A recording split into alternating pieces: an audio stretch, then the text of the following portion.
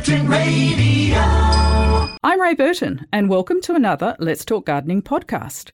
Our mission is to provide listeners with interesting, informative topics and up-to-date information. My co-host is Faye Caro, an award-winning gardener, horticulturalist and media presenter. Faye's passion is educating people. Oh, and she loves bugs a lot too. My passion is simply beautiful, healthy gardens, and together each week we cover many great gardening subjects. Saturday morning and here come the girls, Ray and Faye, with Let's Talk Gardening.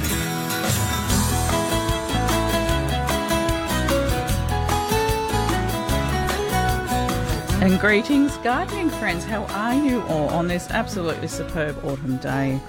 You can call through any time between now and 10 a.m. Cheryl Kennelly will be taking your phone calls today, 94841927. And as always, you can send your comment or question to gardening@curtinfm.com.au. And a big shout out to our cycling DJ, Jim Cronin, who certainly set the pace again. Jim was supported by Mark Carlton. Thank you both, boys. And you can catch Jim next week. All right, Faye Caro. Good morning, How's Ray. it going? You're busily working away there. We have received dozens of emails We this have. week. Perhaps I better not mention that at the beginning of the show. No, it's great. We get them all week long, right? We do, And we yes. get great emails and we get some nice comments from people. And it's like, wow, our heads can't fit through the studio door. It seems like there's it. a few people out there listening, which is I great know, to it's hear. lovely. No, we so appreciate it. We really do. So thank you, to everyone out there. How's your week been? Did you enjoy the rain? Hectic. I love the rain. Yeah, so my little dog, she got a bee sting on Monday, late Monday, and she had an allergic reaction. So that kind of, I don't know if I noticed the rain. Of course she did. It was Anzac Day holiday. Oh, she did it. Yeah, straight to the Crikey. emergency vets, and oh my goodness. So there's a whole other story, but Mummy is still, recovering from it, from all of that. Is she okay? She's good. She's quite good. Yeah. So just really severe reaction to it, which can happen. Now I have to walk around with EpiPens. Oh, my goodness. Yeah. All because of a bee. So, that's been a taboo word in the household this week. But, look, I've tried to get into a bit of gardening. There's been work. There's been just everything up in the air. I had a termite issue in my house. So I've had the barriers done around the house. That's a mammoth job. The fellow took, he started at about 8:30 and went through to nearly 7 that night. Wow. I And know. Did it interfere with your garden? Not so much, but holy cow, what a mess. Yeah, so, but he's I assume he's done a great job, it's a big job. Had to be done. You can't have termites in your home.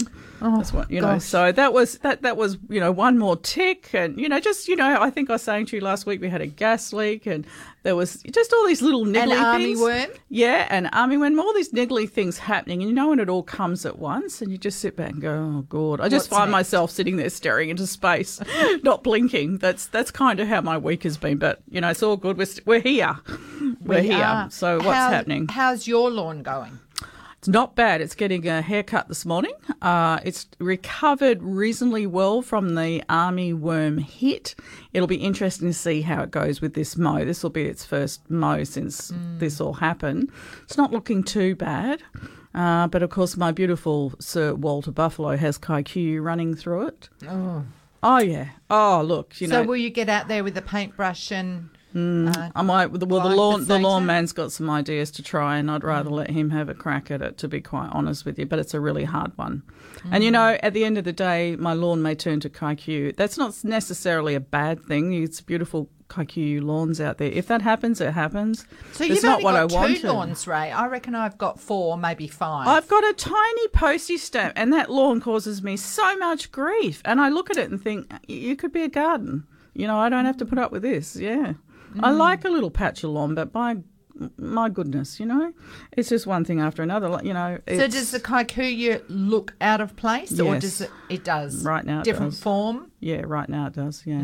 different habit? But I have seen Kikuyu lawns that are absolutely magnificent, but, it's not what I wanted. It's not what I ordered. No, it's not what you paid for. But there you go. That's life. And so, hey, listeners, we have gardening problems too. Yeah, we're right there with you. We struggle along. Well, the armyworm is a dilemma for a lot of people. He is. He's out there doing a lot of damage. So yeah. I have said that we will talk about it. Okay. So I thought now's probably the good time. Right, okay. So going back, we did get an email last week from someone who said it looked, or they sent him photos that appeared to be armyworm. And I said, look, don't jump to conclusions. Whereas I did. Well, that's what a lot of people do, Ray. And you're probably right. But the thing to do is let's prove it. Let's be sure before we start Don't throwing anything around. Make sure you know what you're So what treating. people need to do is they get out there with a bucket of soapy water and pour it onto a patch and wait 10 minutes and see if anything does come up.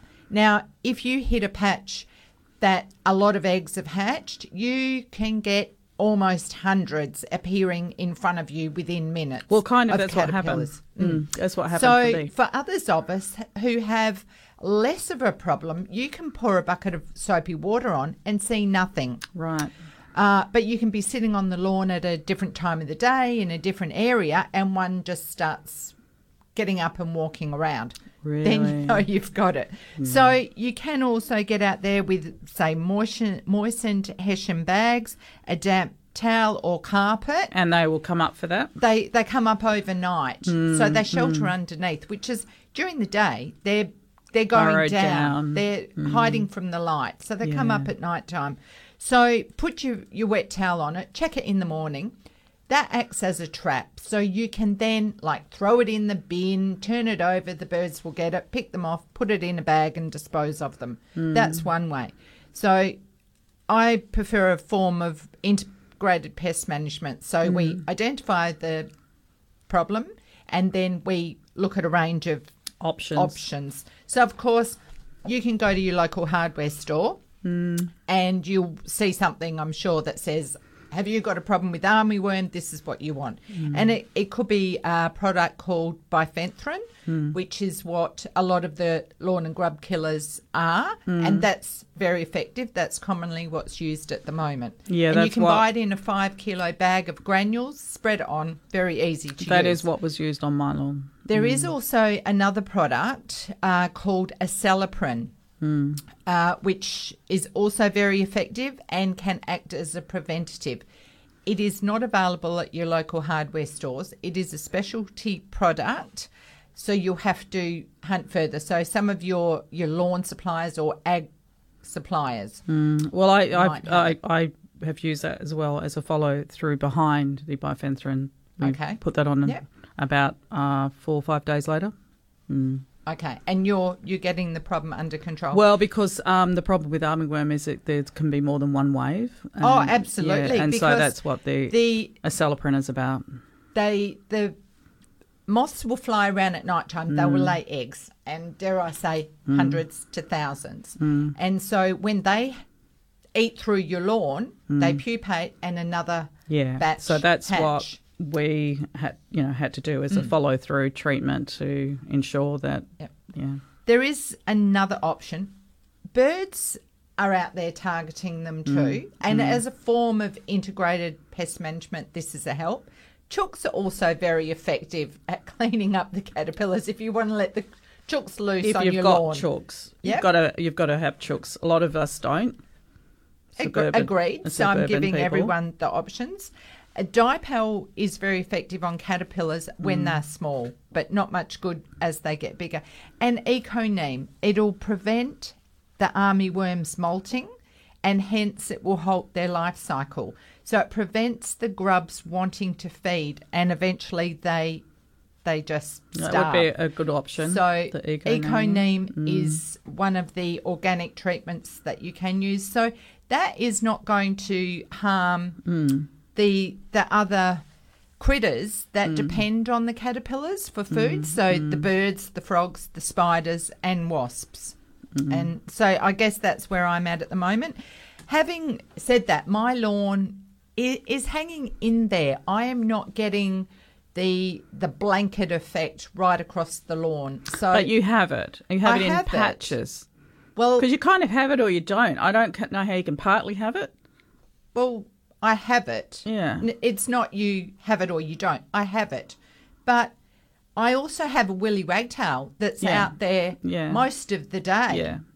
I have bandicoots. I go out there in the morning Yeah. and I've got holes dug in my lawn. So they're doing a bit of work for you. Yeah, for sure. Yeah. So the bandicoots are, they're omnivores. They'll dig holes. They'll dig up the insects. That's why I've really held off using anything that is a poison that is going to kill the life below my soil, as in little invertebrates and insects. For sure. Because there's a whole ecosystem. Perfect world, that is the way we all want to go. So now I've covered the range of options, and people need to decide How they're going what to tackle is it. right for them. Put that one aside. Done. Yeah, okay. Let's talk about something nice. Nice. Let's talk about flowers, Ray. Oh, well, absolutely. And let's get some calls happening, 94841927. We're chatting shortly with Lisa Passmore from Inspired by Nature. Now, this is going to be our fourth segment. And this week, because we have been talking about how to design your own garden, the focus is all about installing your garden and all the tips around that. So we're really looking forward to a good chat with Lisa. And at 9:05, we're chatting with Linda Strickland. They have their garden open this weekend in Mariginiup, which is via Vista Drive, Mariginiup. They've got their garden open this weekend. And we're going to have a good chat about what you would be looking at should you like to attend. And what a perfect weekend weather-wise. It the sure best. is. And with the rain that we've had this week, it is. Yeah, it's just the icing on the perfect. cake, right? So we've talked to Lisa about a lot of steps to designing your garden. Of course, one of them is gaining inspiration, or you may be out selecting the palette. So on offer this weekend, Apace have their environmental open day. It's 9 o'clock to 1 o'clock today. There'll be plant sales, stalls, workshops and tours. It's at 1 Johanna Street in North Fremantle. And the council subsidy is throughout May. So you take your rates notice along, I believe. And if you're eligible, you can get some cheap plants. If you live in Freo. I know Coburn Council have it as well, so you might have to check with your local council or just take your rates notice along. Okay. Or proof of your address. And also on tomorrow is the Northern District's Orchid Show at the Bruce Douglas Pavilion, 110 Salisbury Road, Swan View. There'll be demos, zygos, display and talks, 9 to 3 p.m. Entry fee includes complimentary tea and coffee. Yeah, I think that's going to be a absolute bonanza tomorrow. I have a feeling. Yeah, but there's a little bit pent-up demand, isn't there? Oh. And there's going to be a lot of supply there. And it will be spectacular. Get there early if you can. Because I need more plants. Of course we do. I can't even keep up with what I've got at the moment. It's just... well, I tell you what. We were just saying off air, weren't we? Life's just busy and getting busier, crazy busy. And what on earth is that? We don't want that. Yeah. This business of installing your dream garden isn't all it's cracked up to be, though, I have to say. If you're a DIYer. Yeah. Because I was out there yesterday digging holes in sand. Yeah. But I do have a new appreciation for sand. I have Jill Hurd's voice in my head whenever I'm digging a hole, and it irks me now when people say it's gutless sand because in our sand we can grow anything. Yeah. We can amend it, we can change it. This is the thing, right? Well, yesterday we can make it into what we want. Yep. I began planting my Xeriscape garden. Okay. Okay. That's one of your rooms that you're creating. It is. That'll be sensational. And in the last fortnight, I have planted the biggest pots I've ever planted. I saw some photos. A sago palm that is, in its pot, it was as tall as me. And just because I got the opportunity to buy more stuff, and Eddie goes, well, you haven't dealt with what you've already got. So, right, okay, get the shovel, get your boots on, get digging, and I rolled that plant and I pulled and I tugged, and then I had to get help to straighten it up, and then I backfilled it, and she is in her forever home. And plants, advanced cycads I bought 2 years ago, well, they're going in the ground. Yeah, and looks amazing, right? It will. it will look better than the sand patch that was there with the weeds growing. So I'm looking to blanket the ground because I want a living mulch. I don't want to be playing, let's get rid of the weeds every change of season. Yeah, quite right. And they've been really rampant, haven't they? Oh, last year we had so much rain yeah. and beautiful sunshine. Yeah, perfect recipe. They went nuts. Perfect storm. Okay, 94841927. We'll be back shortly. Curtin Radio. Good morning. You are tuned to Let's Talk Gardening with Ray and Faye. Very shortly we'll be chatting with Lisa Passmore from Inspired by Nature. Speaking of inspiration, what did you bring us in this morning, Faye? Ooh, well, I have got you some of the lovely Eucalyptus cinerea, which is the lovely silver dollar. Yeah.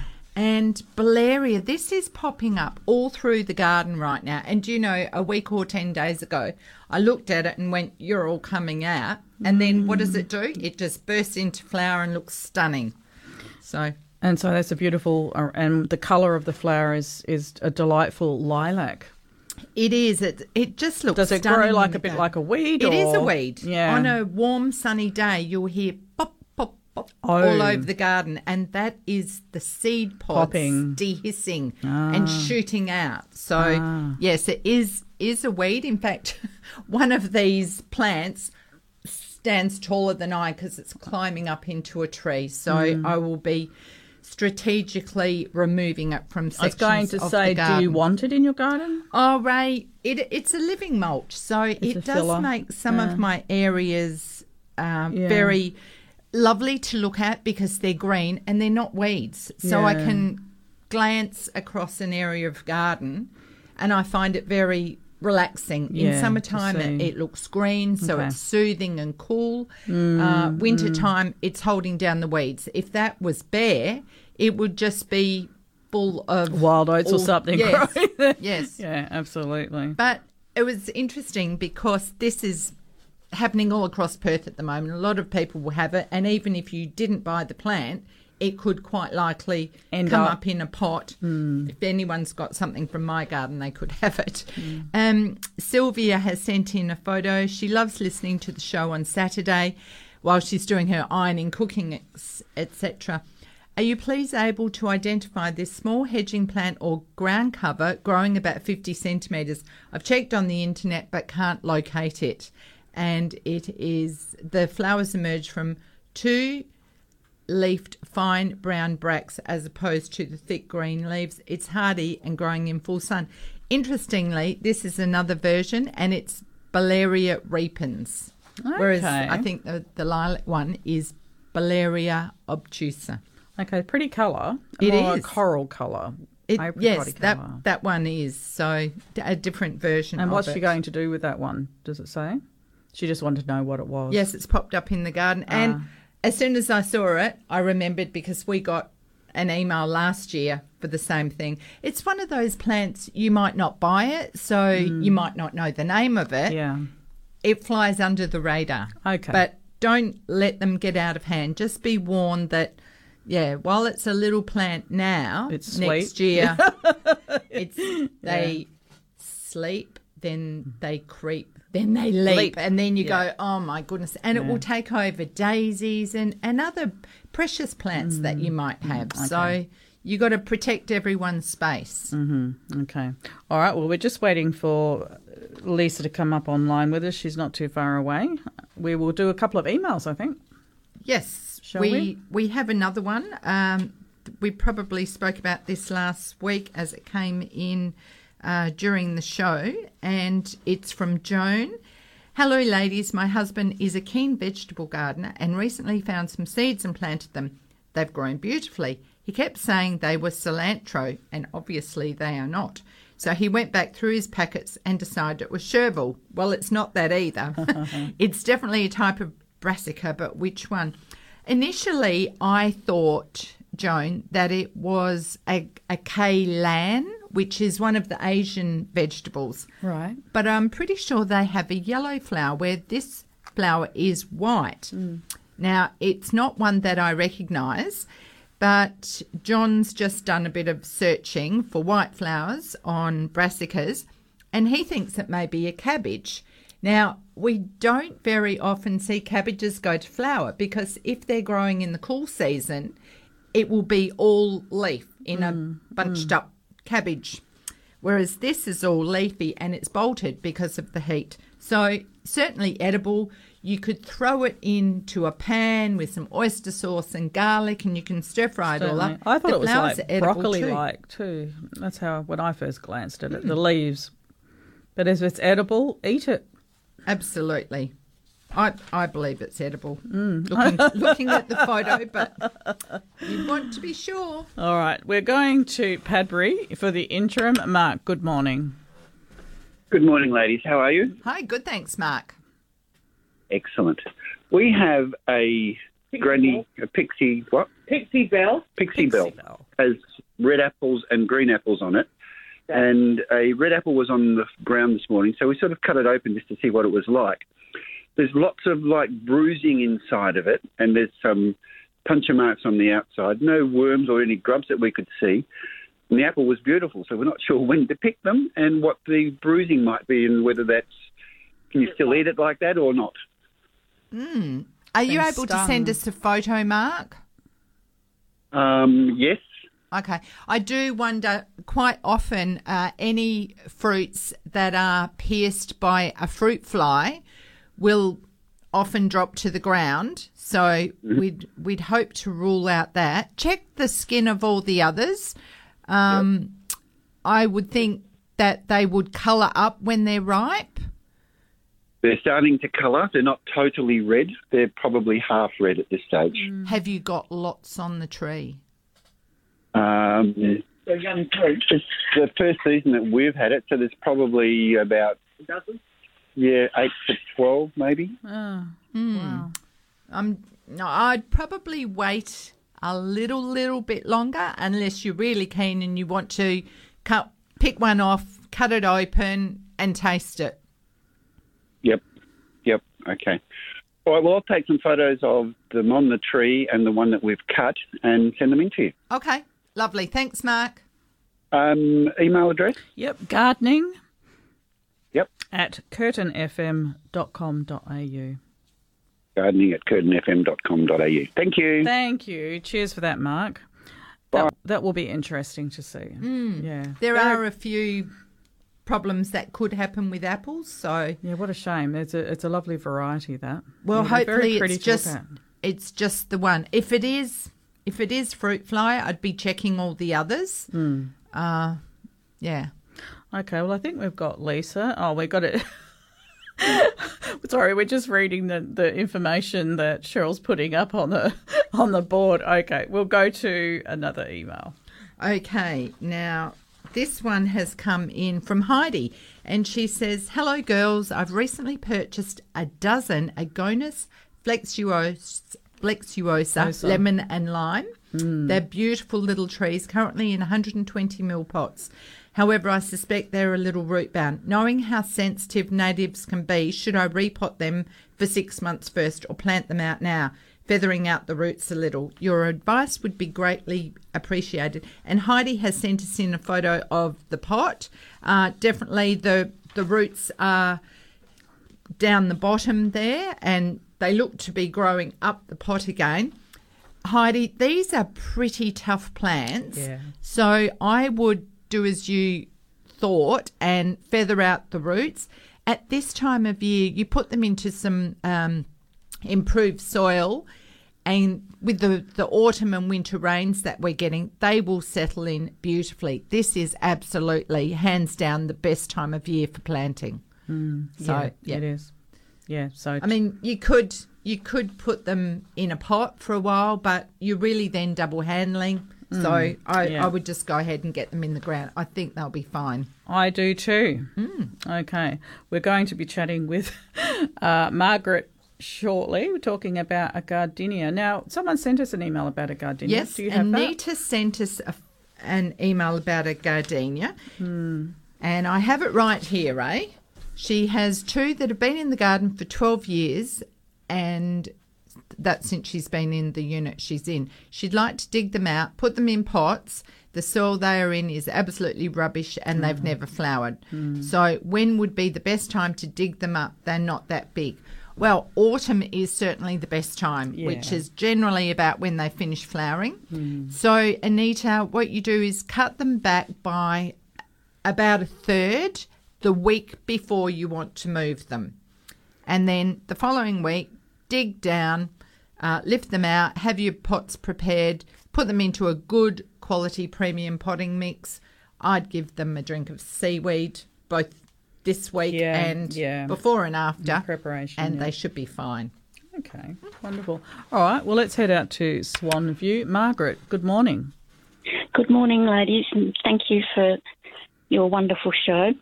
I have a gardenia plant. It's a good 10 years old, and about 2 years after I had it, it started getting little brown patches at the base of the flower buds. And I rang a nursery, I forget which one it was now, and they told me to spray it with a certain product, which I did. And each year as a safety, I've put a bit of systemic granules around it. But this year, it hasn't stopped flowering. It's budded up again to flower, but again, some of the buds are dropping off because they seem to be rotting just at their base, the bud's base. And I'm just wondering, can you give me some advice on what I should do? It's, as I said, it is flowering now, but it's also losing some of the buds.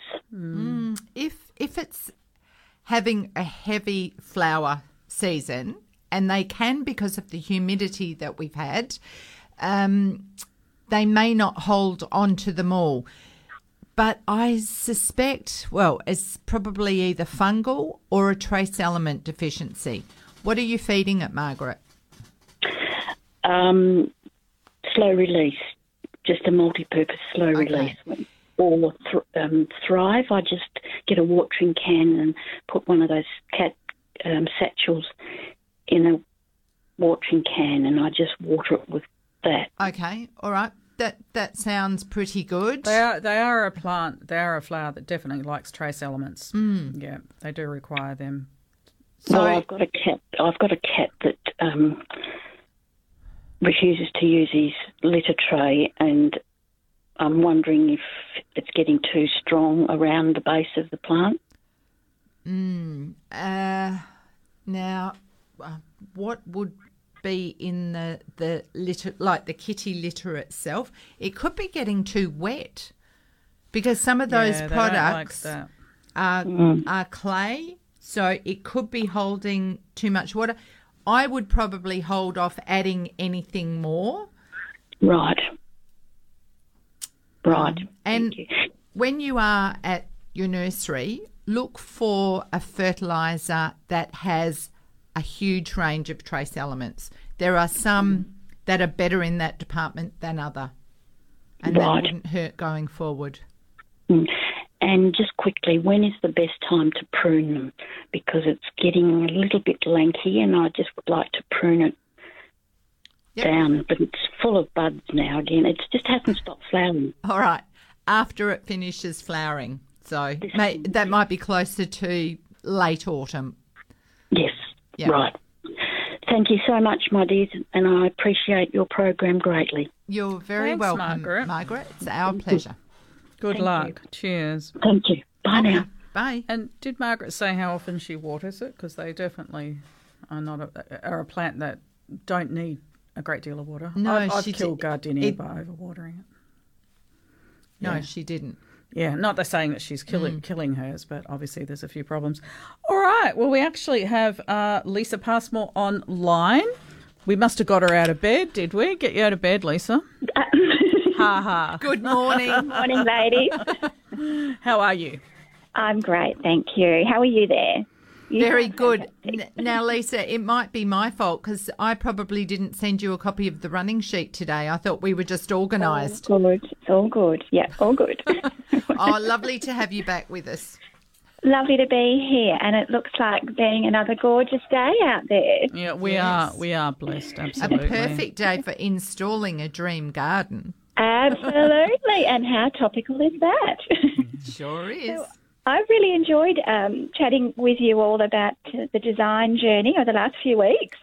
I thought I'd just do a very quick recap on what we've covered thus far. Yes, That'd be please. great. Okay, so week one, our discussion started with the site assessment and measuring up the garden area, and that's something I'm heading off to do in a little while for a client shortly.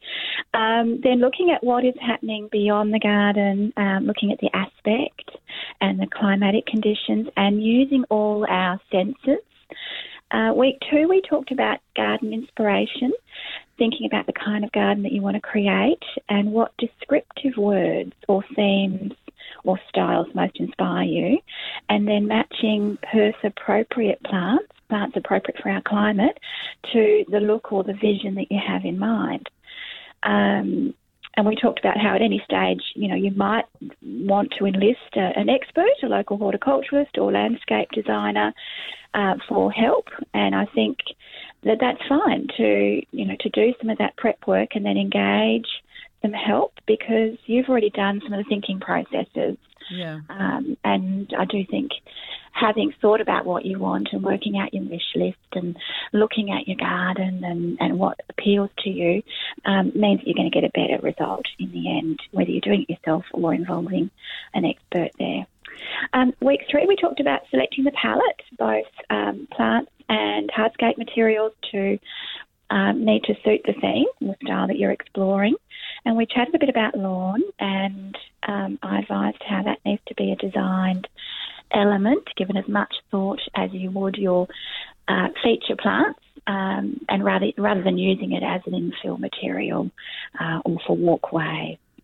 And we chatted about trees, how every garden, I think, needs a tree or a tree-like form. Yeah. Because some gardens don't have room for big trees, but we can create that effect, can't we, with an up-pruned, beautiful shrub that fits the appropriate height for our garden. Yeah.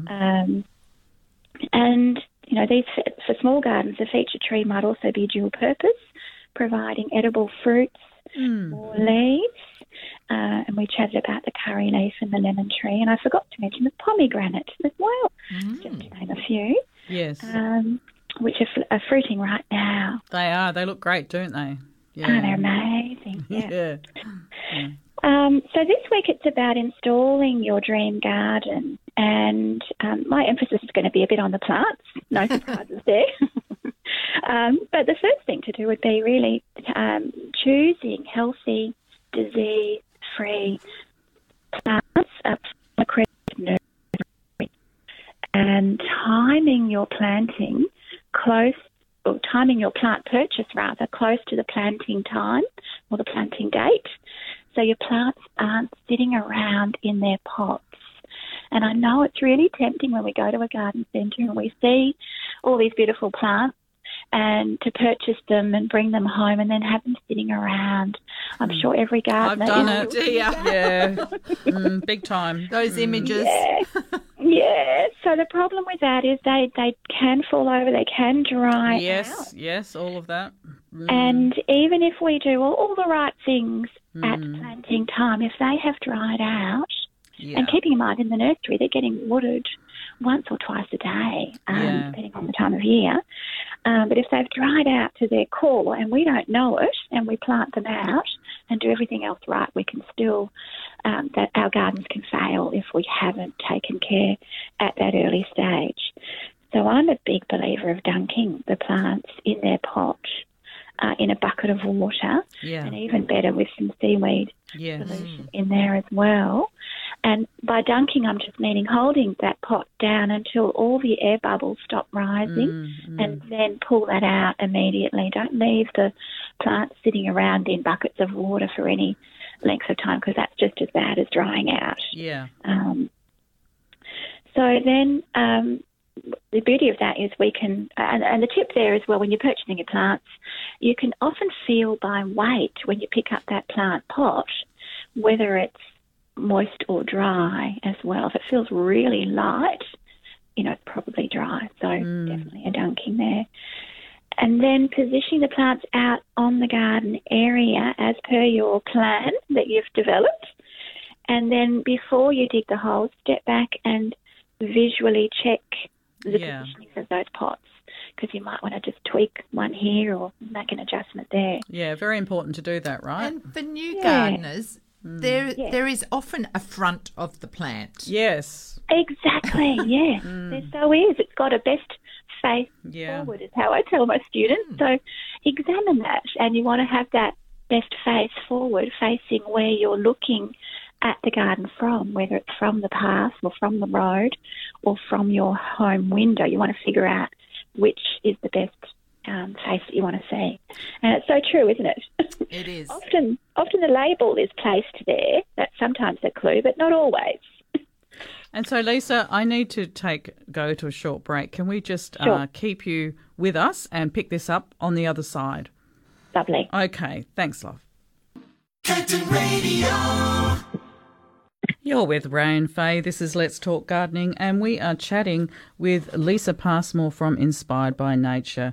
We're talking about the final step of installing a dream garden. Lisa, are you there?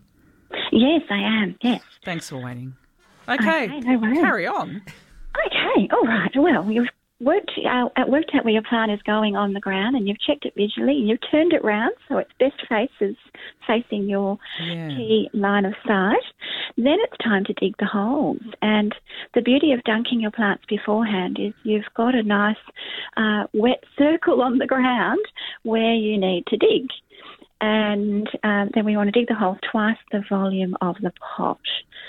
And if you're in clay soil, you want to go slightly wider rather than deep, so you're not creating a bucket in which it's going to fill up with water.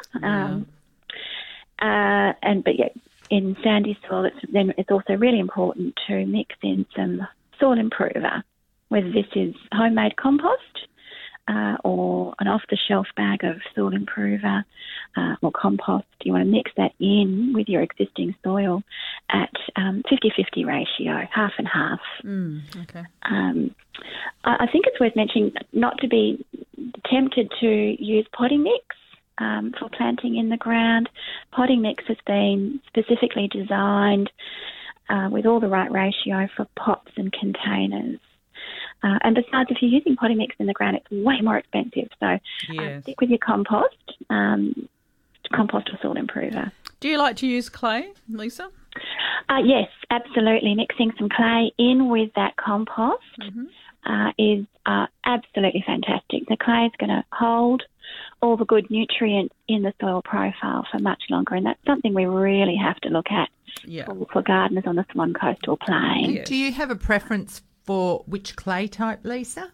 I've got a bunch of different ones. Often it's what I've been given to try out. Yeah. So, but I think any clay is going to be a huge benefit rather than none. And we want to it's so important that we have something that's going to hold the nutrient in the soil profile, not let it leach through into our waterways. So at the moment I've got Soil Solver on the go, and it's doing a great job. Yeah, I think Faye and I both prefer the kaolin clay versus the bentonite, based on our own experience. Yeah, okay, that's our experience. Well, I've recently tried some of the bentonite just to, do this comparison. But I have found lines where it's just clumped back together and created a layer. So I've got black soil and then I've got this layer of white. Oh dear. It's just found each other, that's what it does. I think it's really important to not, for other listeners out there, not putting the clay just into the sandy soil. I really think it has to be mixed with the compost first as well, and certainly not put on the soil surface, because then you're going to get a clay slick. So mix it through with everything else. Yeah. So I generally garden with a bunch of different trug buckets. Yes. One with my some wetting agent, one with the clay, one with the compost. Yeah. And drag them around with me as I'm planting. But that's an established garden. It's going to be different if you're doing a whole bed from scratch. You really want to work it all in to that whole bed area. Lisa, we have had Veronica sent us an email, and she's got a new garden in the southwest and would love some tips dealing with heavy lateritic gravelly soil. Every time she digs a hole with a crowbar to plant something, half of what comes out of the hole is gravel rocks, small, medium and large. What tips would you give her? Well, a post-hole digger? Yes, you do. And planting in the cooler weather like now, it gets even harder to get the crowbar in summertime. I gardened in a clay garden at the foothills, slightly different area, but foothills of Kalamunda, and it was all stone and gravel. And in that particular area, what I did first was and I still had a few weeds popping up, so it was a bit of dirt, not much. But I did the blanket mulching of that area. So the wet newspaper laid thickly, overlapping, and then the mulch on top. And when I came back to dig a hole 9 months or so later, dug through that and found miraculously I now had soil just by putting cover, putting mulch down on the garden areas. So that would be one approach for areas that she's not ready to plant in yet. It's amazing how the soil biology will create soil over time if you're protecting it and putting a layer down. So, short of crowbar and post-hole digging and all of those things, I would recommend coverage, getting some coverage down of the mulch. And I guess a no-dig style garden where you're building up above the top and letting it work its way down. For sure, that's the other option too. Is to raise up with your mulches and your compost and things, but you don't want it to all blow away as well. So so when we're digging our holes, I'm a big fan of making a bit of a basin. Do you do this, Faye? Around a donut around. I do. Yes. Yeah, and I think that's important in Perth, giving it another mechanism for capturing and holding water around your freshly planted plants. And do you put your boot in gently around the neck and just stomp it down? So I don't do that, and it's only just because I'm learning about the oxygen that's required to the root zone, and if we overly compress the soil, we can squeeze out that precious oxygen. So I tend to advise gloved fingers pushing the soil in around the root ball rather than our boots. And we all used to do boots to push the soil back in. But, now I'm advising the gloved fingers just pushing in hard. And watering it in after you've planted will also help eliminate any big air pockets. For sure. Because we know that our roots will not grow into big air pockets. So that's useful. And when you're doing lots of little plants, little tube stock, which it's a great time of year to do that now, I save some of my bigger empty plant pots and upturn them over my freshly planted tube pots before I lay the mulch down. Often we can lose those little seedlings if we don't have some kind of cover over them as we tip our barrow load of mulch. Yes. And then once we've spread our mulch evenly and level, we can then remove our empty plant pots that are over our small plants and reveal them underneath, all perfectly spaced with the mulch not engulfing them. So, and that's one of the other tips for gardeners too, and I'm sure you've mentioned about not having the mulch up around the plant stems. So we've got to have that gap, don't we? And of course, mulch is the finishing. It's the finale, isn't it? You get to stand back and just go, voila. Yes. And at every stage, making sure your soil is level. So levelling the ground before you put the mulch down and then levelling the mulch thoroughly gives you that really professional finish. I'm sure we've all seen gardens where they're all sort of lumpy and bumpy and done roughly. So that professional. And they've just tipped out bags of stuff and almost left it like that. It's terrible. Yeah, I've seen that. Yeah, that's not a professionally done. No. There's a few different thoughts on fertiliser at planting time, and I'm interested to hear your views too on that. Sorry, love, we've got to go yet to another little break. Can you stay with us so we can finish this off properly? I'm so sorry. All good. Thank you, love. Curtin Radio. Thank you for your company this morning. We are chatting with Lisa Passmore. We're at the pointy end of our installing your dream garden tips from Lisa. Are you there, love? Yes, Thank I'm you here. thank you for that. Okay, so We're up to fertilisers. yeah, Yeah, so a lot of gardeners just automatically put fertiliser in the planting hole at planting time, but I think we need to stop and look at that technique, that method, because a lot of the times when we're planting it, we're coming into, like now, coming into the cooler weather where the plant's going to start, most plants start slowing down and won't be taking up that nutrient. And again, we come back to that, a lot of gardeners on the Swan Coastal Plain, sandy based. If the plants don't utilise that nutrient, it will leach, can leach through into our waterways. okay. So I think we need to be a bit more responsible there and pull back on that and add fertiliser when our plants are actively growing rather than putting it in the planting hole every time we plant. Lisa, aren't they the controlled release temperature released? They are. They absolutely are. But most of those last 3 to 6 months. So I still think even with the controlled release, gardeners can get more benefit, more use from them by applying them at the time of active growth. So Yep. generally that makes springtime. sense. Yeah. Yeah, no, good tip. Mm. And I often get asked, when is the best time to plant? Yeah. And, we are lucky in Perth that we can plant new gardens out all year round. However, Your preference? I have my favourite. Yeah. yeah. Autumn is, I think, this is the very best time for planting right now when we've still got gorgeous days like this. We've got, the ground is warm, so that's going to trigger plant growth and root establishment. But we've got, days of occasional rainfall to settle the plants in, and we give them a nice long runway if we plant now before the really hot weather strikes. So Yes. autumn's my favourite, but we can plant all year round. We've just got different things to manage. And it's certainly lovely going out there after a shower of rain at this time of year and looking at your handiwork and watching it all just settle in, and you can stand back and watch it.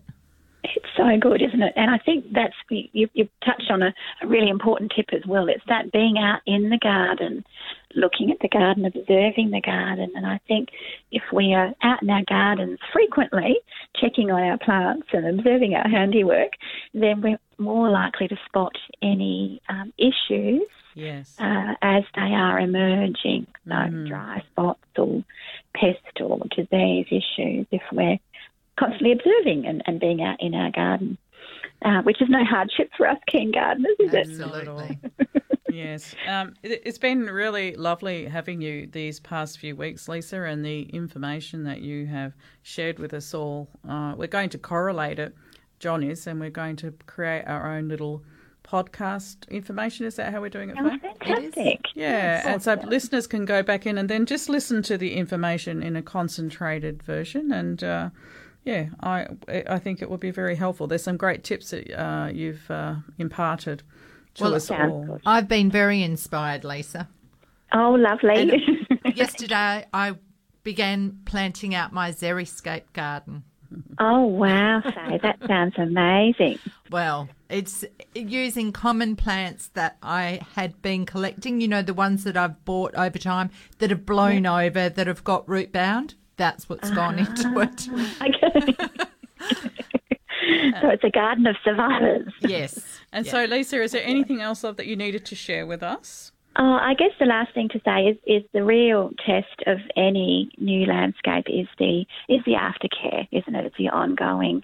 Yes, you regular can't just trimming. step away, can you? No, they're living, really. breathing creations. So it's not a case of plant and forget. Yes. It is an ongoing thing of trimming and making sure you've got consistent water as they need it, and light trim and light feed when they need it. So very good. Well, I've had fun. It's been one of my favourite topics. I love talking about gardens and garden design. So thank you for the opportunity. And just again, if people would like to become involved in some of the courses that you do, how do they contact you? They go through Homebase Expo? Homebase, we've got the garden design course starting next week on a Thursday night. Runs from 5:30 till 6 o'clock to 8:30, I think it is. But check the times. COVID brain or something, I'm forgetting. Yeah. And that's a 4-week course, and we cover all of this in a lot more detail and with great visual images as well. Wow. And there are also fantastic courses at TAFE, and I'm involved in some of those. So the learning doesn't stop, and we're all still learning as well, aren't we? Yes, and your website, Inspired by Nature. Yes, so I do a little bit of garden design on weekends, and when I can fit it in. Yeah. All right, and I love that. Thank you, Lisa. It's been an absolute pleasure. Thank you, ladies. Have a gorgeous weekend. You too. Thank you. Cheers for that. Cheers. Okay, it's 9 o'clock. 16.3 degrees right now. We're heading for a sunny maximum of 24. The minimum overnight will be 11. Tomorrow's maximum 25 and sunny. And for Monday, the minimum overnight will be 11 with a maximum of 24 and sunny. And our rain tally for April, and I don't think we're going to get any rain between now and tomorrow, is 76.2 mils. So we've had a cracker April compared to last year of 40.6 mils. So I think we had 2 downpours of rain that went for a couple of days each time during April. It certainly wasn't raining all of April, but we got there. We had enough to get by. All right, we're going straight back out to the lines. Rosalind, thank you so much for waiting. That's okay, not a problem. Okay, well, I'd like to speak about rosette disease in roses. Oh, okay. Yes. Okay, it's actually taken over our cul-de-sac, and I'd like to know, I've Googled it, and I know that you have to destroy the roses and never plant roses in that bed again, but do I have to report it to the authorities? And when they say dispose of the roses, if we put it in the green waste, it's just going to be recycled, and it's just going to continue. Okay. And, yeah. Very interesting, Rosalind. I think it was probably 12 to 18 months ago when we started getting an influx of images sent by listeners wanting to know what was wrong with their roses. And at the time, we thought that with the first few images, they'd been hit with a herbicide. That's what it looked like, bit of overspray. And then as time went on, there was the thought that it could be the rosette disease, and the Ag Department, now called DPIRD, looked into it, and they came back, well, with the help of Bob Melville, I'm pretty sure. Yes. They worked out that a lot of people's roses were affected by thrips. In fact, a particular one called chili thrips. Chili thrip, okay. So have you not heard about the chili thrips? No, never. Right. Okay. Well, perhaps, so you think you've got rosette disease, and that was one of the options that they thought they had. So rosette disease was ruled out by the Ag Department, and chili thrips is now widespread across Perth. There almost wouldn't be a week where we don't have a query about roses, and we've had numerous discussions with different people about it and what to do with it. So if you were to Google chili thrips, or if you were to go on any of the gardening Facebook groups and or Rose Society, you will pull up numerous discussions and debates about what to use and when to do it. So the chili thrips are affecting many roses across Perth.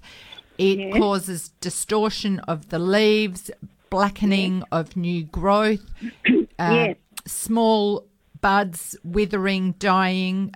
There's evidence of patterning on the leaves, which dies off. They They just look terrible. And the roses don't perform, they don't thrive, they go backwards, and many people have lost roses.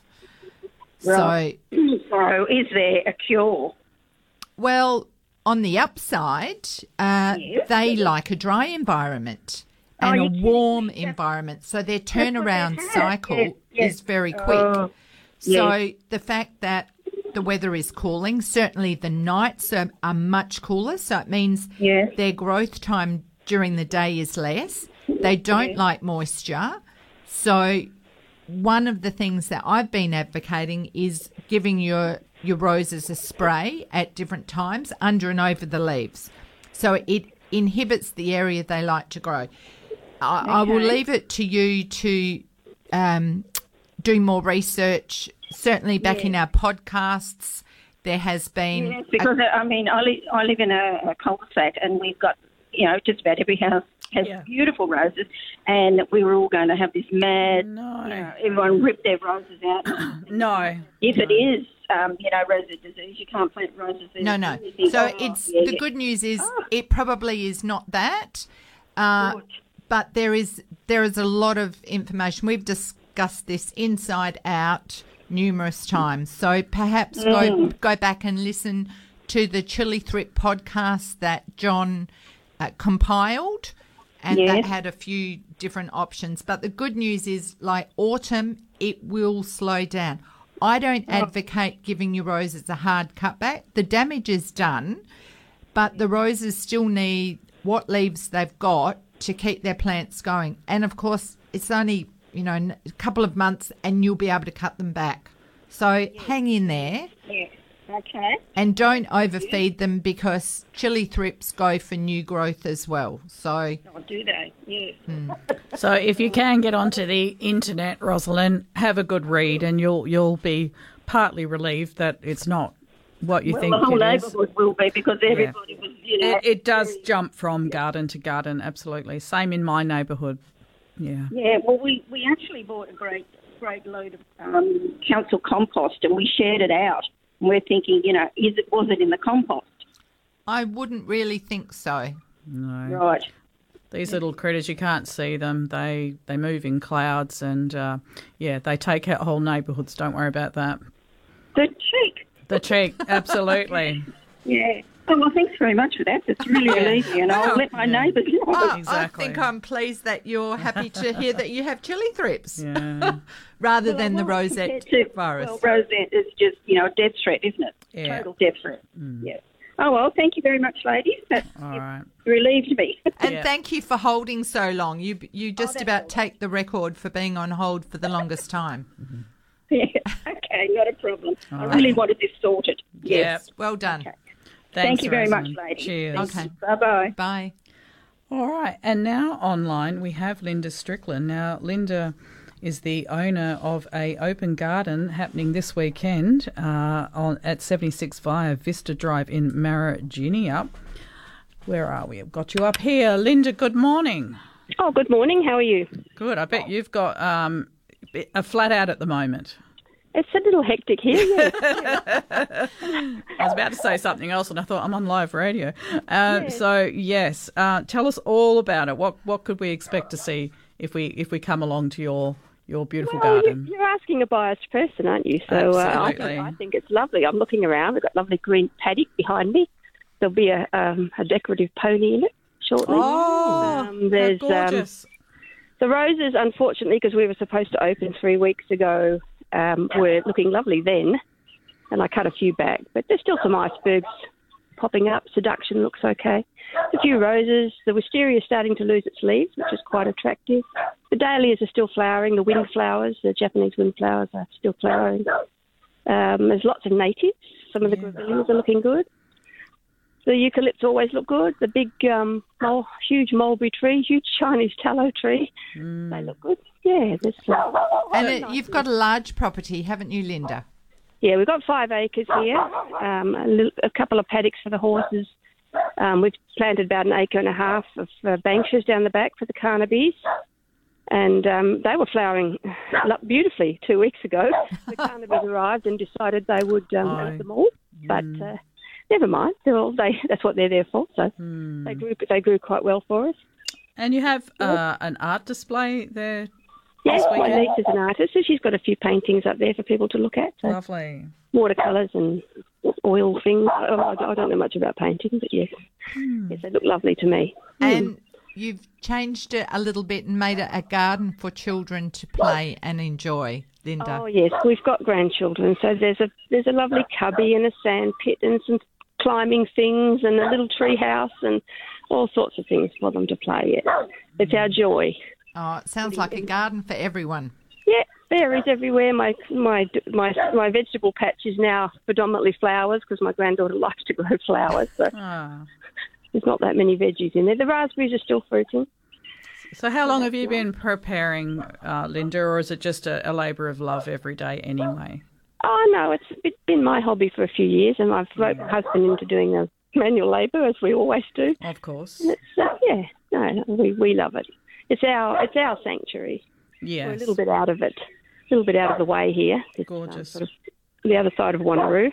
Or, no, actually, it's a bit south of Wanneroo, but you've got to come around and onto Neves Road. Ah, yes, I know Neves Road. Yeah, don't let Google Maps take you into the old pine plantations because it thinks the roads in there are gazetted roads and they're not. So you have to come off Neves Road. Off Neves Road. Okay, well that's an easy one. Kieran's put the signs up down there. Oh, so it's perfect. happening. Okay, so that's happening from 10 a.m. this morning. Yeah, 10 to 4. Each today, day. Tomorrow. Yeah, we've got cakes and cups of teas and coffee. funds are supporting the Malaga Wildlife Rescue. Wonderful. Yes. That's where we take our little baby owls when we rescue them, and so I'm supporting them. Wow, that sounds amazing. So your garden is very much wildlife friendly, Linda. What have you done to create habitat? Oh, yes. Well, the Carnabys are sort of here all the time. We've got nesting boxes up for the pink and greys and the 28s, and they use them regularly, and a boobook owl comes every year. And we've put in lots of undergrowth, scrubby undergrowth for the little birds. Mm-hmm. So we've got lots of little birds now. The blue wrens, lots of blue wrens. Oh, how lovely. Woolly wagtails, the fantails. Some tiny little birds, I don't know what they are, but I'll look them up. Sorry about the dog. Tuppence. Yes, that's okay. He's put in his tuppence worth. What sort of dog is that? It's a little Dachshund, miniature Dachshund. Okay, he makes a lot of noise for a little guy, don't they always? Well, it'd be all systems go out there. I mean, this is not an ideal time for poor Linda to be talking on the radio. No. 10 o'clock, the gates open, and I'm sure the Open Gardens team are out there setting up, and there's people everywhere. Yes, things are happening, so it should be nice. There's lots of lovely lawn to sit on, and everything looks pretty green. And you've been blessed with weather, magnificent weather. We're very lucky. All the stars have aligned for you. Absolutely gorgeous, yes. All right. We wish you well, and we encourage listeners to get along this weekend. I'll give out the details again once we let you go back to your open gardens this weekend. Good luck. Thank you very much. Thanks, Linda. Thanks See you later time, this Linda. morning. Okay, bye-bye. Cheers, bye. And if you'd like to go to Rob and Linda's Open Garden, it's at 76 Via Vista Drive in Mariginiup, and you must access Neves Road to find Via Vista Drive. And there will be signage out there as well. So it's just sort of on the other side of Wanneroo, which these days with the freeway is not far. Exactly. Yeah, and you're heading there. We're carpooling. I'm heading home to pick up some friends out we go. Off you go. Wonderful. You've seen this garden before? No, I haven't. Oh, okay. It sounds lovely, and it really does. It's acres, and they've planted a lot of Banksias, so I'm keen to see a slice what of heaven, doesn't I always take inspiration from any garden I go to, Ray. So I'll pick up something from there and go home and think, I can do that. I can do that, yeah. And I think that's what we all do. And that's the beauty of having open gardens or attending open gardens, isn't it? For sure. Yeah, and it's just a feast for the eyes, and it's good for the soul, huh? Okay, a caller, Mary, rang, re the Rose disease discussions. She said not everyone has access to a computer to Google for information, and that is correct, yes. And can you suggest where else they can go to get information, re the Rose problems? Well, it's live on Curtin Radio. Yeah. We've discussed it a number of times, and of course I've given out information about it this morning. Yeah. the Rose Society themselves. Rose Society would be a good and place. they meet monthly. Yeah. So that is always a fantastic source. Speaking to the rose nurseries themselves, Yes. if you did have a problem with, so Helen's from Albany. Was that her? No, Mary. Being in touch with your local garden centres where there are qualified horticulturalists. So if you do have a problem, to get a positive identification, because that's quite important. I mean, we're only assuming that this is the problem. Yeah. Taking a specimen, but taking it in a sealed bag to a garden centre where there is a qualified horticulturalist. I know Dawson's are way on top of it, so they're located around the metropolitan area. And Melville area. Rose Nursery is another. You could actually contact Melville Rose Nursery. Absolutely, they would be happy to speak to you. And there's been a lot of articles in the newspaper about it as well.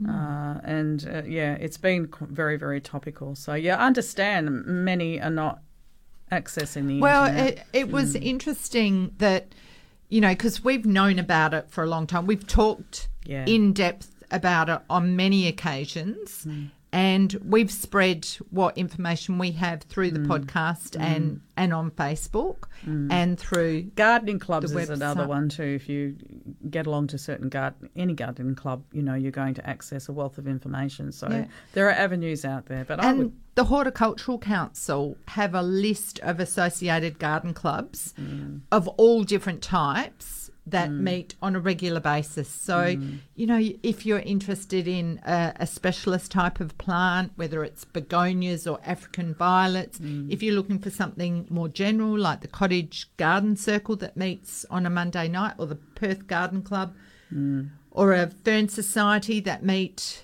on a Sunday afternoon, there is something for everyone. And getting to talk to local gardeners who are on top of this thing all the time, because I know it's a problem for many homeowners who has not got a rose in their garden. Yeah.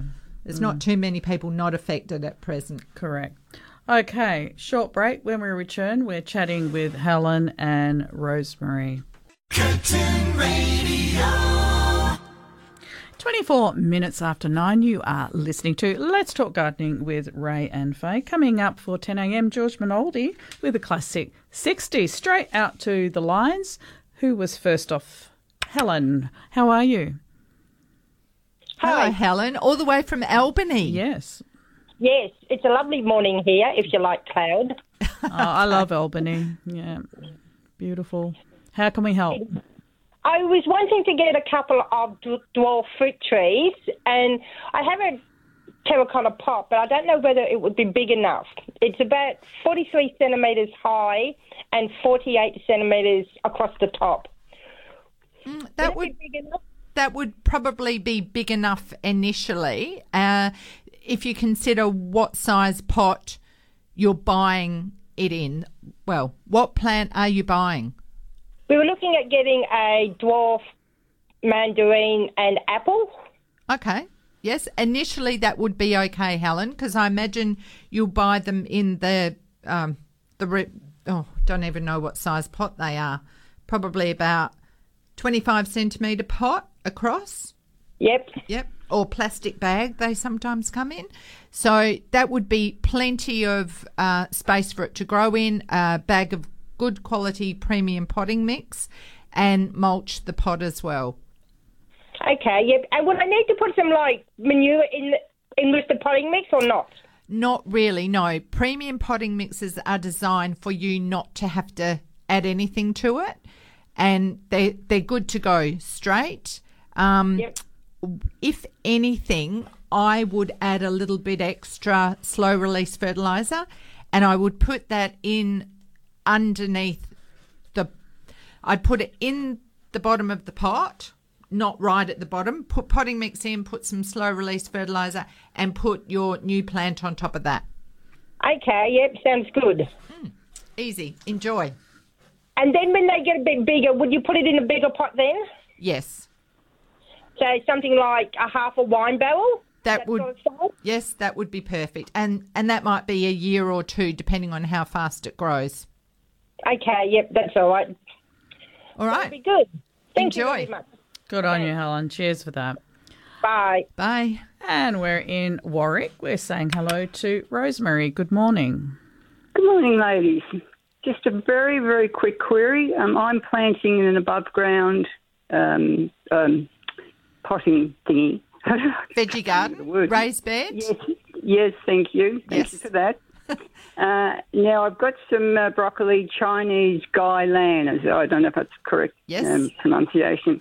I know how far apart and how deep you put the seed, but what I need to know is how much soil I need for the roots to actually be free and moving. Sort of like, is it 10 centimetres, 20 centimetres? Well, probably 30 centimetres would be good. Oh, good. It wouldn't generally be more than that. So, yeah, that gives you a good buffer. Okay, then. All right. And then just another thing, not a query, but I've had about 30 roses and they've all been infected by this horrible thrip. Yeah. And I've got to the point where I've pulled out probably half and I'm sort of debating whether I should try just doing other things with the but I think it's just a hopeless case with the poor old things. And they're beautiful. Yeah. Well, Rosemary, beautiful double blooms.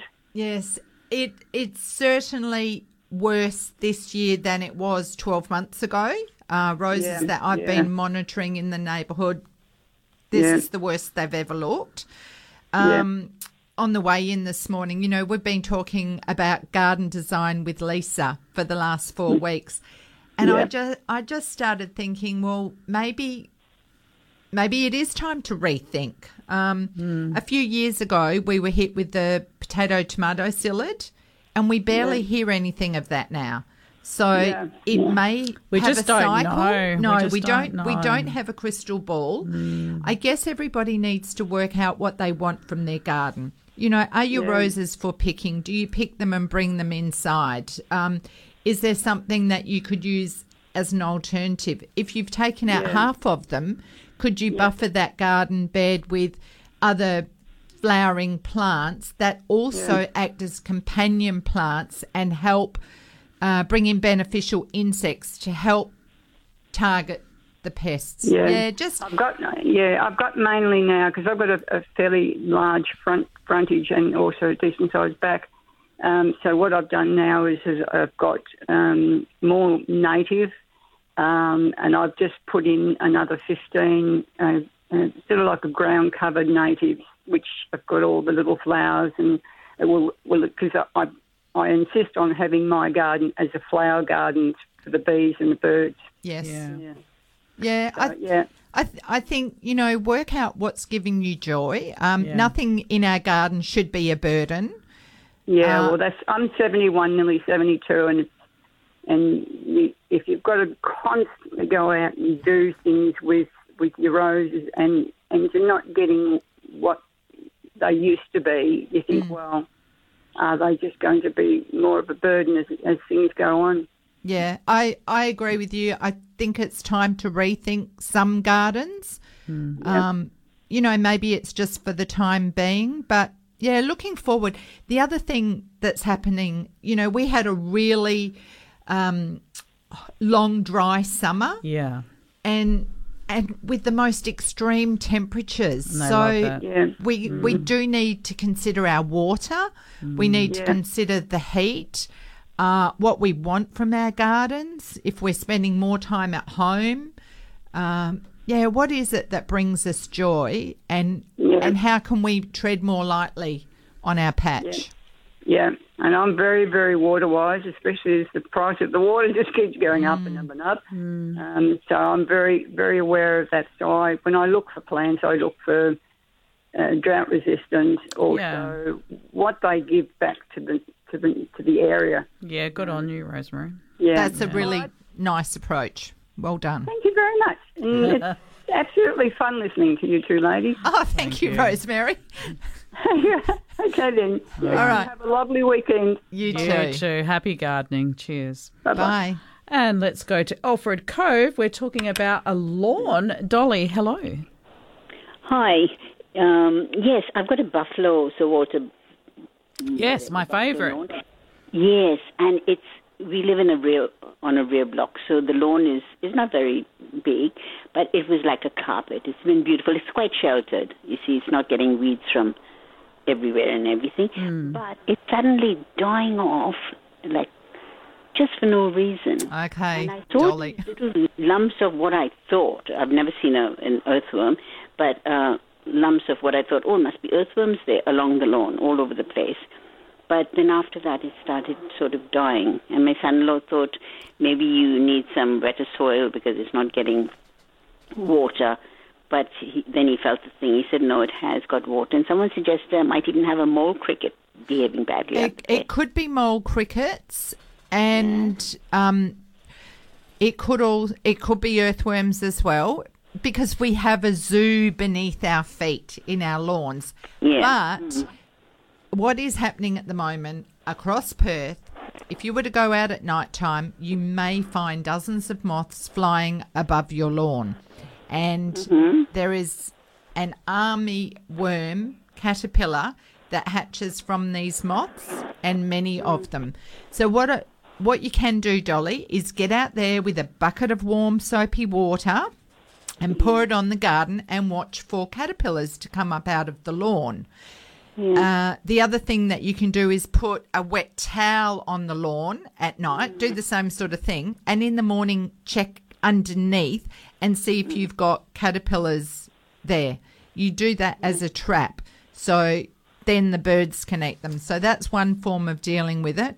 But army worm is very prevalent at the moment. And so is the sod web worm. The sod web worm and as there are well. fungal issues out there as well because of the weather that we have enjoyed. So checking when we lived in Winthrop a few years ago, we had an army worm, or cutworm or something they called it. It literally, overnight, you see a lawn just dying. But that's right. Truly as though an army had gone, you know. That's right. And we were told to do that soapy thing and all, and whatever it was, I can't remember. We got rid of it. This is sort of different. It's more like, I won't say patches, but it's not like that marching sort of thing where you see half the lawn disappear, virtually in a straight line. This is a bit different. And I was wondering if I could send you some photos. That would be great. The other thing is when birds go in and when they're digging up the caterpillars, they're also leaving little piles of dirt. Right. But a photo would help. Looking for any signs of evidence to narrow down the problem. Yes. Lovely. What's your email address, please? It's gardening. Yes. At curtainfm. Yes. .com.au. Lovely. I'll send you an email. Thank you so much. Thank you, love Dolly. your Thanks, show. Thanks, Dolly. Cheers, love. Makes my Saturday morning. Oh, we like to hear that. Yes. Thank you. Thanks a lot. Bye. Bye. Thanks. And we've got lots of emails to catch up on and catch our breath. We doing a lot of talking certainly this do. morning, as we do. Now, Gay has sent us in a photo. She thinks she's losing her cyclamens and she thinks it's mites. She's been spraying with Eco Neem oil, but that doesn't seem to be helping. She says she's already lost 3 plants, so she's a bit sad. Taken them out of the pot they came in a while ago so their feet aren't wet. Now, these, they do look sad, but cyclamens tend to go dormant in summertime. Yeah. So what I would be doing right now, I'd put them outside, I'd stop watering them, and I would let the plants die down. Then I would remove all the soil, put them into fresh potting mix, and just leave them out in the garden where they can get rain, perhaps in about a month or so. And there's a very good chance that they will just reshoot because they are a corm that dies back. Yes. So I wouldn't be worrying too much about them going backwards at this point. Now, here's one from Peter. Greetings, Faye and Ray. Before I start, this is a par excellent presented and informative radio program to listen to. Well done, both of you. Thank you, Peter. That's Very lovely. nice. Now, killing couch grass from my house is a long-time ambition of mine and the first step in redesigning the place I live in. We should live in the environment and not try to foster plants that are not native to prevailing conditions, wasting scheme water, and we can't afford to do so, is my opinion. And don't want to waste a precious resource. Enough of this. I need a way of removing couch which is both persistent and invasive without digging it or using a herbicide that is detrimental to replanting native species. The area that I'm looking is about 80 square metres, which I haven't watered for about 4 to 5 years, yet the couch returns with just a sprinkle of rain. 10 out of 10 for persistence or what? Absolutely. Any ideas will be more than welcome. Thank you both. So, as we know, Fusilade is probably the top of the list for killing off couch grass. Yeah. It will not affect other plants, so you could use it potentially in a native garden or a rose garden. Now, you can't get it from your local hardware stores. It is very expensive, but it is available from like your local ag suppliers or farm shops or Mercos specialist and places like that. lawn suppliers. There is a cheaper version.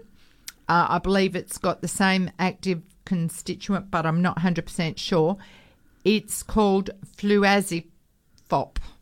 Say that again. Oh, Ray.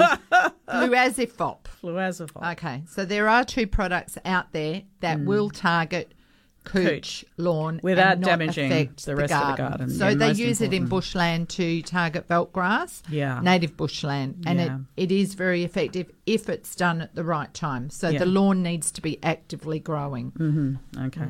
And I've noticed lawns slowing down, as you would expect. I know, but as Peter says, you know, I've got an area that I mow around where we have a bonfire pile, and probably my mower has taken lawn out there, or I've dumped lawn on the bonfire pile, and it's going for gold. The minute I burn and I've got all that carbon, the Loves lawn it. goes nuts, and it's growing now. I put on gum leaves steroids. on top of it. I mow over the top of that, and the couch is growing. And then I've got this cultivated lawn area that I have all these problems with. It's nuts. It is nuts. It is nuts. Just as well we've got a sense of humour. Gardening You need tests you, one. doesn't it? It tests it sure you. does. It's a challenge. I know. And now, jobs to do in the garden. A couple of off-the-planet ones for this week. If you've got a Strelitzia, the good old bird of paradise in your garden, and you've ignored it for 10 years, well, it might be time to get in there, get on your hands and knees with the secateurs and cut out all those dead stems. Yeah. I embarked on that mission yesterday, and the little garden area that you planted out 10 or 15 years ago and you put all those pretty rocks around it, you know, the area that you don't look at anymore, well, those rocks are still there. So once again, get down on your hands and knees and excavate, go on an archaeological dig. 15 years ago, clean it up. I did that, and I'm so glad I put down shade cloth first, Ray, because over the years, leaf litter from the bottle brush, sand, you know, anything I've blow-a-vacked off the patio has landed on this, and I had buried like probably 30 kilos of rocks. Oh, heavens. Exactly. So we've been digging them up this To week, removing uncover the shade them, cloth. reveal them. And that's what I don't like about the pretty pictures where they've got these beautiful rocks. Well, if you're going to have an area contaminated by any sort of leaf litter or dirt blowing The in, reality is different. it certainly is. So you've got to keep that in mind when you're designing your garden. For sure. Okay, we'll be back in a moment. Curtin Radio. You're with Ray and Faye. This is Let's Talk Gardening. We do use our little breaks there to catch up with everything that's going on behind the scenes. Yes. I'm not going to get through all these emails today, Ray, but I will do my best. So I wish to thank the Curtin FM Garden Show and Tree Rings. I recently won Tree Rings through the Garden Show. Jess from Tree Rings contacted me, and they were kind enough to bring my prize to the Mundaring Garden and Farmers Market for me to collect. This was greatly appreciated. Jess is very friendly, and they even kindly carried my prize to the car. So thank you again from Margaret. Yeah, the Tree Ring family are beautiful people. Yeah. And they will be back at the Kalamunda Garden Festival, which I think is the 22nd of May. And guess who's coming, Ray? Mr. Costa. He is. Yes, he's going to be walking Andrew's around. over the moon about... I'm sure he'll have an entourage of people just enveloping him wherever he goes. Poor man. Yeah. Oh, where do I start? This just... All right. Hi, Ray and Faye. Love your show. Thank you for the wonderful information. I have 2 suggestions for some issues expressed today. Well, that was from last week. The pansies being eaten right down, I would suggest it's grasshoppers. I found them eating a lot of my plants. They were big granddaddy ones, both green and brown coloured ones. I'm looking for a reason for why my leaves were being eaten away, and carefully lifting leaves and inspecting the plants, I found a lot of little baby grasshoppers. So Eco-Neem is good for that, and also the beta bug, which deters them. Okay, and also I've read that Charlie Carp, they don't like the taste of that on the leaves either as a deterrent, because we are looking, it's a very hard one to deter. Yeah. Grasshoppers is a big problem. I have a big grasshopper issue in my garden, and I was watching the rat bags, and I've watched them grow up. They start off as little, and then I see them. I think, you've been here a while, because he's got little stripy brown legs, and I've had a lot of them, and they're the size of my fingernail. Now they're the size of a finger almost. They're growing in my garden, all because they're feeding. They're having a fabulous smorgasbord. Well, some of them are the size of birds, because when you're doing a bit of hand watering, you see these wings flying off, and you think, gosh, what was that? I had one, and they were on my roses the other day, and I made my other half kill it. It was terrible situation. It turns my stomach. But what can you do? Eco-Neem. Well, yeah, but sometimes if you see one live, I know, it's horrible, isn't it? Yeah. Butcher birds are good at... Well, I wish they'd come to my house. Have you got a bird bath out the back? I have... Yes, front and back. Front and back. And I do have birds. I have kookaburras come in and all sorts of things. But these guys prevail. Yeah, Eco-Neem is registered as a grasshopper deterrent. There you go. Yeah. Okay. We've got some calls, Ray. We better get on to them. All right, we're in Mundaring. Margaret, hi. Oh, good morning, girls. Interesting conversation while I was on hold. Yes, we're a bit like that, Margaret. Yeah. There's always something to help out. Cooch, I would just want to say that the only time living here that I have used Roundup is on couch grass, and I made a tube, used about 1 or 2 litre, 1 litre, those 1 point whatever litre soda water plastic bottles, cut off the top and the bottom so that I had a tube, and I just hold the tube over the part of the plant that I'm going to spray, and just only squirt once, and the tube protects all the other plants in the garden so there's no drift. Because I think I've heard on your show that there can be a drift of 100 metres. Yeah. Because, even though you think you've got a very calm day, but there's still air moving. Yeah, that's right. And so I find this tube, it's the only time I use a Roundup is if I find couch. Because I was told that it actually grows down, can be found 1 metre underground. I think this is why it's so hard to kill, isn't it? Yeah, correct. Yeah. The only other thing that I did many years ago was I had an odd job man who put some black plastic down around my roses. Yes. Because the couch had got in. Yeah. And but the black plastic was left there over the entire summer, but left a hole around the roses so that I could water them and they got a bit of sun on the soil. And Peter Cundall talked about calendulas growing. grow row of calendulas on, what's the common name of that one? A row around the edge of your garden, because apparently the root of the calendula, I'm just wondering if I've got the right name. Oh, I'm writing my shopping list now. Is it calendula? There's a common, hasn't it got a common name? Forgotten. Are you thinking marigold? No. Yes, possibly. Marigold. Yes, the orange, but common orange and yellow coloured. Yeah, marigold. And Peter Cundall said grow a row of them round the edge of your garden, like a lot of people plant alyssum. Yes. And the marigold roots emit some sort of chemical that is also a deterrent for the cooch, and which I did find worked. And they keep the nematodes away too. Oh, do they? Plants in the marigold family. Yeah, but anyway, I just wanted to mention about the tube. Yeah, no, thank you. That's a good spot spraying option. The cheaper version of Fusilade, Faye, could you please just spell the name? Fluazipop, FLUAZIFOP. F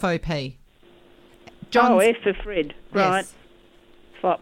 Oh, good. Thank you. So John's getting some more information about that, because what he did tell us in the break is that Fluazifop is twice the strength of Fusilade. And I believe it was cheaper. So yeah, so we're looking further into that for everyone. Oh, lovely. Okay. Great. Thank you. Thanks for Margaret. the call, Margaret. Cheers. Bye for now. Bye. And we're talking about a crepe myrtle, which of course is one of my favourite trees. Alan, good morning. Yes. Good morning, ladies. And yeah, thanks for taking the call. We've had this little crepe myrtle come up in our shade house, and it's about a metre away from our neighbour's fence where there is a big one, so I don't know if it's a sucker or a seedling. Anyway, we can't leave it, in the shade house for obvious reasons, and so I was wondering when the best time would be to actually transplant it, please. When it loses all of its leaves is probably the best time, Alan, because they're a deciduous tree. But if it's in your shade house, is it a warmer environment? Is it like a hot house? Well, no. We grow the orchids or a few other things in there as well. So, we've just got about 70% shade cloth over there. Okay, so it'll still get those temperature extremes, so it probably still will lose its leaves in winter. That's when I would do it. Yeah, it's losing its leaves right now. Yeah. Of course. But, okay then. Yeah, I wasn't too sure about that. Okay, great. Can I just quickly ask one more? Yes, go ahead. Just the market gardeners, I don't know if it's a trade secret, but what sort of fertiliser do they use? Because they must use, heaps of it. Exactly. But, Alan, they would have access to fertilisers that we don't, and it will depend on their crop. So I suspect they'll use a range of different products. The more sophisticated ones probably have fertigation systems, so they will be using a blend suitable to the crop and the timing. So that would be a whole different ball game than what we as home gardeners have access to. Oh, okay then, yeah. Thanks for your call. Sorry? Thank you for your call. Oh yeah. Yeah, thank you. Okay. Good on you, Alan. Bye for now. Yeah, bye-bye. Okay, back shortly. Curtin Radio. And we have approximately 6 minutes of Let's Talk Gardening remaining. Take one or two calls if you would like to speak to us. Otherwise, we're ploughed down, Fayez, with lots of email. Yes, for sure. Now, John's just come in with some product information on Fluazifop. One site here says it's equivalent to Fusilade, available for $95.95. Another one is labelled as Surefire Cannonade, 1 litre, $79.95. And another one, brand For Farmers, Fluazifop, and I can't see a price on that. But these are available online, iPets, horse-type stores. So they're sort of targeted for farming properties. Yeah. You won't get them at your local hardware store. No. Right. Carrying on, Ray, this photo has come in from Wendy, and she has a plant in her garden that she'd like us to identify. She thinks it came in with the soil. Wendy, it looks to me like a plant that is called verbascum, and it gets a lovely rosette on the ground, can get quite big, and it will send up a flower spike with multiple little flowers. I've also had it self-sow in my garden. Not sure where it came from. It's quite pretty. It's a cottage-style garden plant. It can potentially seed and become a bit weedy, so just keep an eye on it. This one came in last week, grafted finger lime, and it's from Alan. He was gifted a grafted finger lime last year for Father's Day, and he repotted it into citrus soil, which sounds good. The end of the branches seem to be withering, and he can't see any new growth. It gets morning and afternoon sun, gets watered daily. Well, Alan, I think you're probably giving it too much love, or certainly too much water, especially as these are slowing down. It does look hungry. It's sort of quite yellow, but I would also check the base of the trunk and just dig down a little bit. It looks like it could have rotted at the base, therefore the roots aren't doing too well, and the roots also could be at the level of the surface, so they're exposed, which it wouldn't be happy with. So just have a look what the soil's like and cut back on the water on that one. Yeah. Okay, and in your little goodies there, you brought in an example of the citrus gall wasp. I acquired a plant this week, got it home, and then went. Oh, really? Oh, dear. And the swellings on the stem, I had to cut out half of the foliage. I just cut back past every swelling. If you haven't looked at your citrus plants, they're starting to ripen now. The lemons, the mandarins, the oranges, etc. Go out, and when you're picking your fruit, look for swellings on the stem.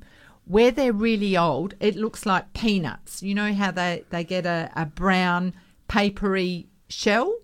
This is what it will look like when it's swollen. If there's lots of holes there, they have emerged from another season, but the newer ones will be swelling now. So cut it out. There is no cure for this pest. Cut it out, bag it if you can, or put it through a mulcher. Solarizing it is possibly the easiest. It's been happening, you must cut it out. For a few months. It's been showing itself. Yeah, absolutely. Bill from Mundaring, he's got a caterpillar-looking maggot in his tomatoes. Can you help? It's a wrinkled-like caterpillar. Some of the tomato caterpillars get in when the fruit is developing or before the fruit starts to develop. So Dipel will help if the caterpillar is eating the leaf or flowers if it's small. Netting your fruits, but that causes an issue for pollination, of course. You can't use a systemic because it's edible. It's a really hard way. It could be the egg fruit caterpillar that targets Solanum species, so eggplants, tomatoes, etc. I'm sorry, I can't get through all the emails. No. But for Helen, who sent in photos of a beautiful daisy, it looks like an osteospermum. She wants to know how to prune them and when. Now, as they've just had their second flush, it doesn't look like there's a lot of buds. I would give them a light trim now and cut them back, like from spilling over onto the pathway. And I think this could be a good topic going forward, new best performing daisies for seasonal interest, because there are new ones on the market and I'd like to find out what they are. Yeah. Okay, no, it sounds good. And I think too, we talked off air about doing a segment on when you buy your plant and you get it home, then what? When you bring your babies home. Yeah, then the fun starts. Because we find all sorts of things. We see evidence when we bring them home, the plant is too wet. the mix that it's in. Yeah. You tip it out of its pot. You have a look at the roots. Yeah. I have to stop there, Ray. We're just out of time. But I know. Well, yes, let's cover that soon. All right. Big thanks to Cheryl Kennedy today, filling in for Bev Glidden. Thank you. And John Glidden, and of course our very own Faye Akaro. And I've got a couple of gardenisms. I'll just pick one because we're running out of time. Notice that autumn is more the season of the soul than of nature. George Minoldi is up next with the classic 60s. It's been a great morning. Take care, everyone. Look after yourselves and happy gardening. We hope you've enjoyed listening to another edition of Let's Talk Gardening on Curtin Radio. Happy gardening.